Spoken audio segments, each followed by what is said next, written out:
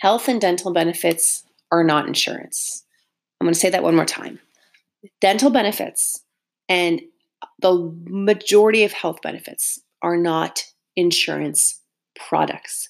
I want to drive this home once and for all because it will fundamentally change how you think about insurance or think about benefits, how you negotiate from a position of power instead of a position of weakness, and how everything becomes crystal clear to you.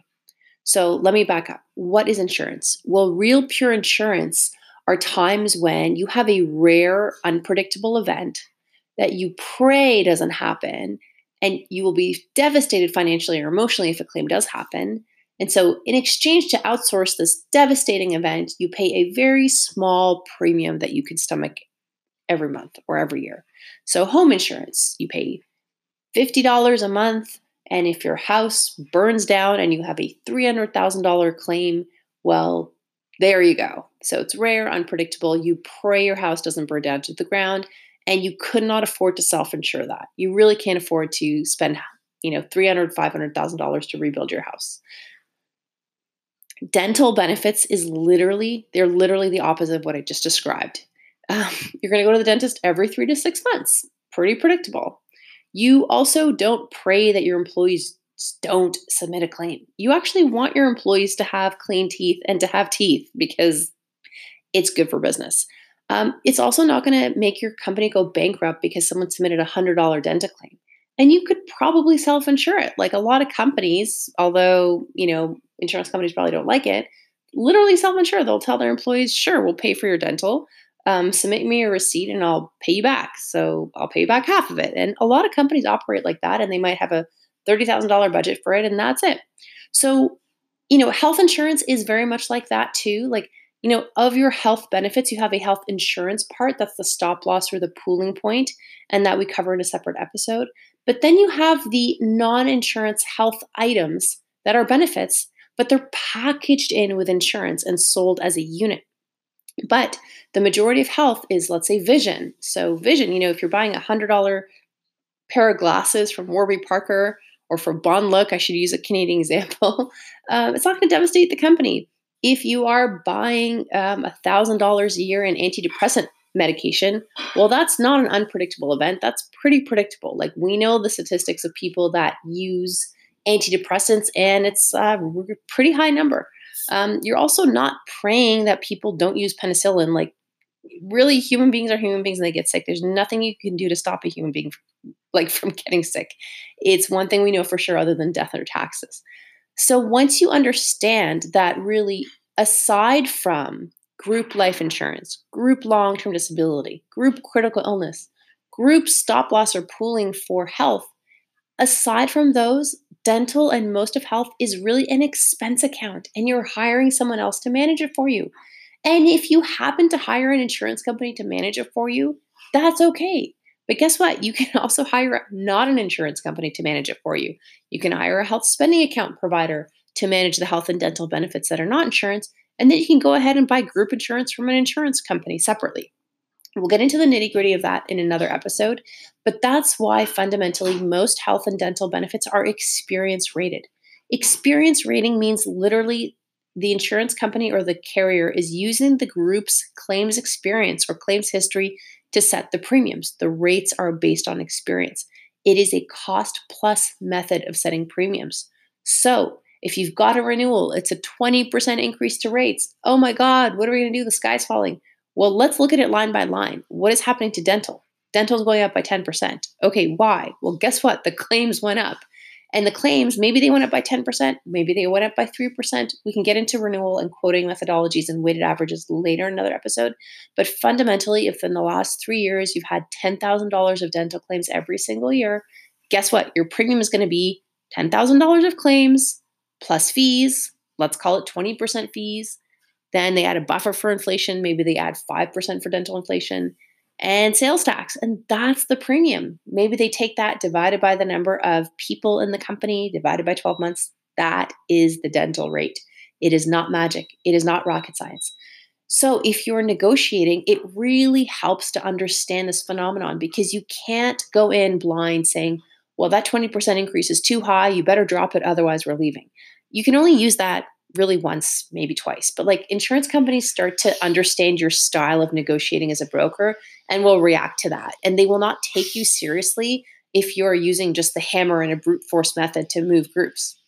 Same, if you're a client listening to this, it's the same thing. If you're trying to negotiate your own group's premiums, it really helps to know that the claims drive everything else that you're paying. Now, we get this question all the time. I get the question from plan sponsors or customers saying, I want to remove some things in my plan so that we can save money. Like they'll flip through their booklet and say, I don't think anybody is using the naturopath coverage. So if someone is not using it, can we cut it so that we're not paying for it? Guess what? You were not paying for it to begin with. You are only being charged what you're being using. It's an expense account. So again, throw out that idea that your benefit plan is like a cell phone bill where you've paid, and I guess it does depend on your cell phone provider.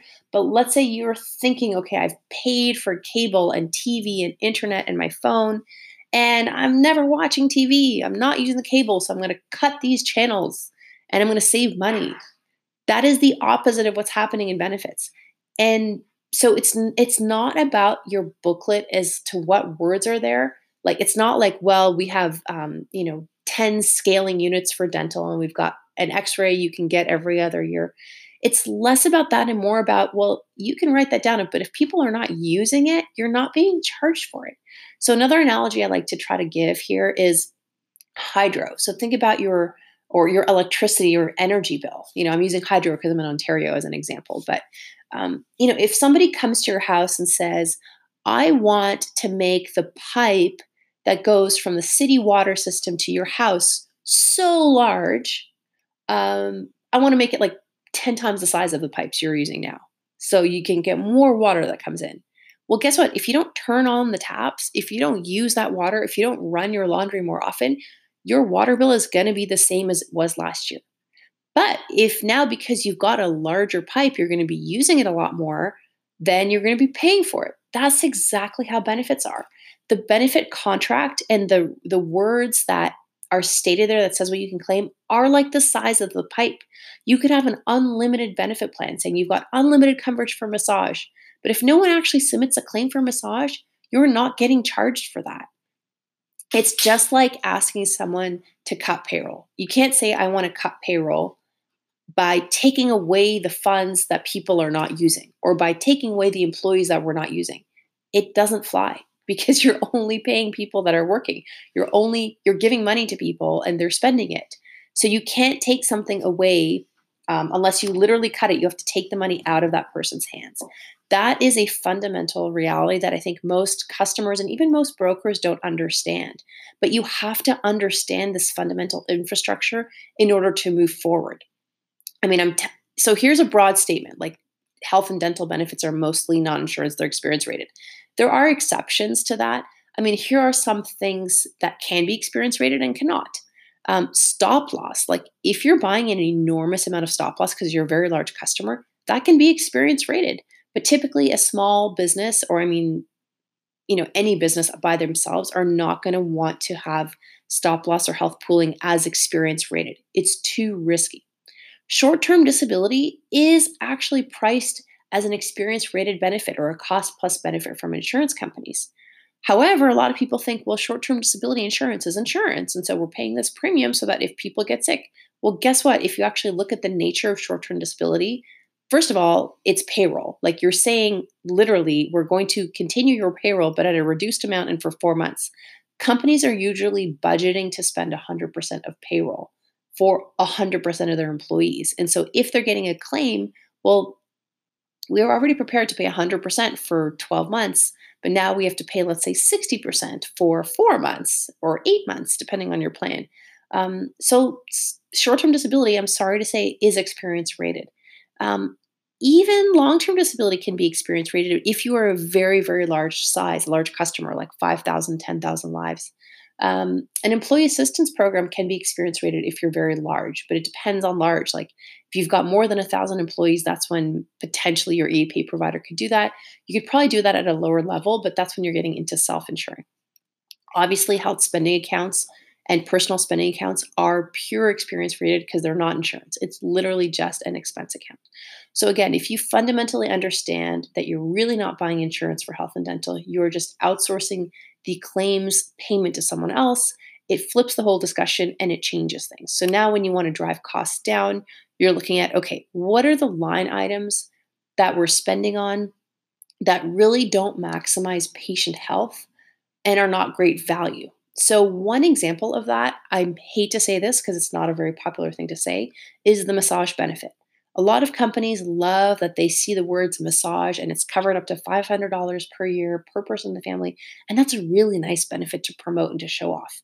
But in terms of like, if you've got that for everybody and everybody decides to actually max out on that $500 and you've got 10 people in the company, let's say they're all singles, you're going to be spending literally 10 people times 500 plus fees and taxes.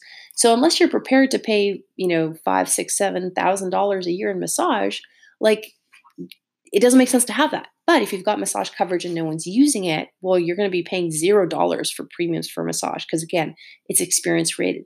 So that's an example where you might say, well, are we really maximizing patient health by spending this $6,000? Or could we spend that $6,000 elsewhere to really maximize health? Um, you know, that's one example. I mean, vision, I know vision is another popular benefit. People love to complain when there's no vision in the plan, but you're not going to be saving someone's life. Like no one literally passed away because they couldn't see because of their vision benefits from the plan. But people absolutely pass away from cancer. They pass away potentially from HIV or AIDS, maybe less so than they used to, but they do. And so putting that money, like if you've got a drug benefit plan that pays for 80% of drugs, and you could increase that to 90% or 100%, that's going to make the difference. Because guess what? Even 10 or 20% of a cancer drug is a ton of money for the average Canadian. If a cancer drug costs $30,000 a year and you're asking your patient or your employee to pay 10% of that, that's 3 grand, or God forbid 20% of that, that's $6,000, and the average Canadian salary as of this recording date is $55,000 a year. That's 10% of their gross income or maybe even 20% of their take home pay. That is life changing. Like there are literally people who will decide to get treatment or not, whether they can afford it or not. This is a statistical fact. It's been studied a million times. If you take a healthcare economics course, you will see it clear as day. And that's why you have to really think hard about your benefit plan. You have to close your eyes when you're in the front of the firing line and people are saying to you, I hate that we don't have vision. I hate that we don't have massage. And you have to stand up straight with your backbone and defend the silent minority. Defend that one person that makes $55,000 a year, that is a single parent that cannot afford to pay 10 or 20% of their cancer medications because your benefits are not insurance, they are experience rated, and it is cost plus. So that's the episode. If you have any questions or you would like to request an episode, please feel free to reach out to us. Our social handles are at Beneplan. That's BENEPLAN on LinkedIn, Facebook, Twitter, and Instagram. Thanks for listening.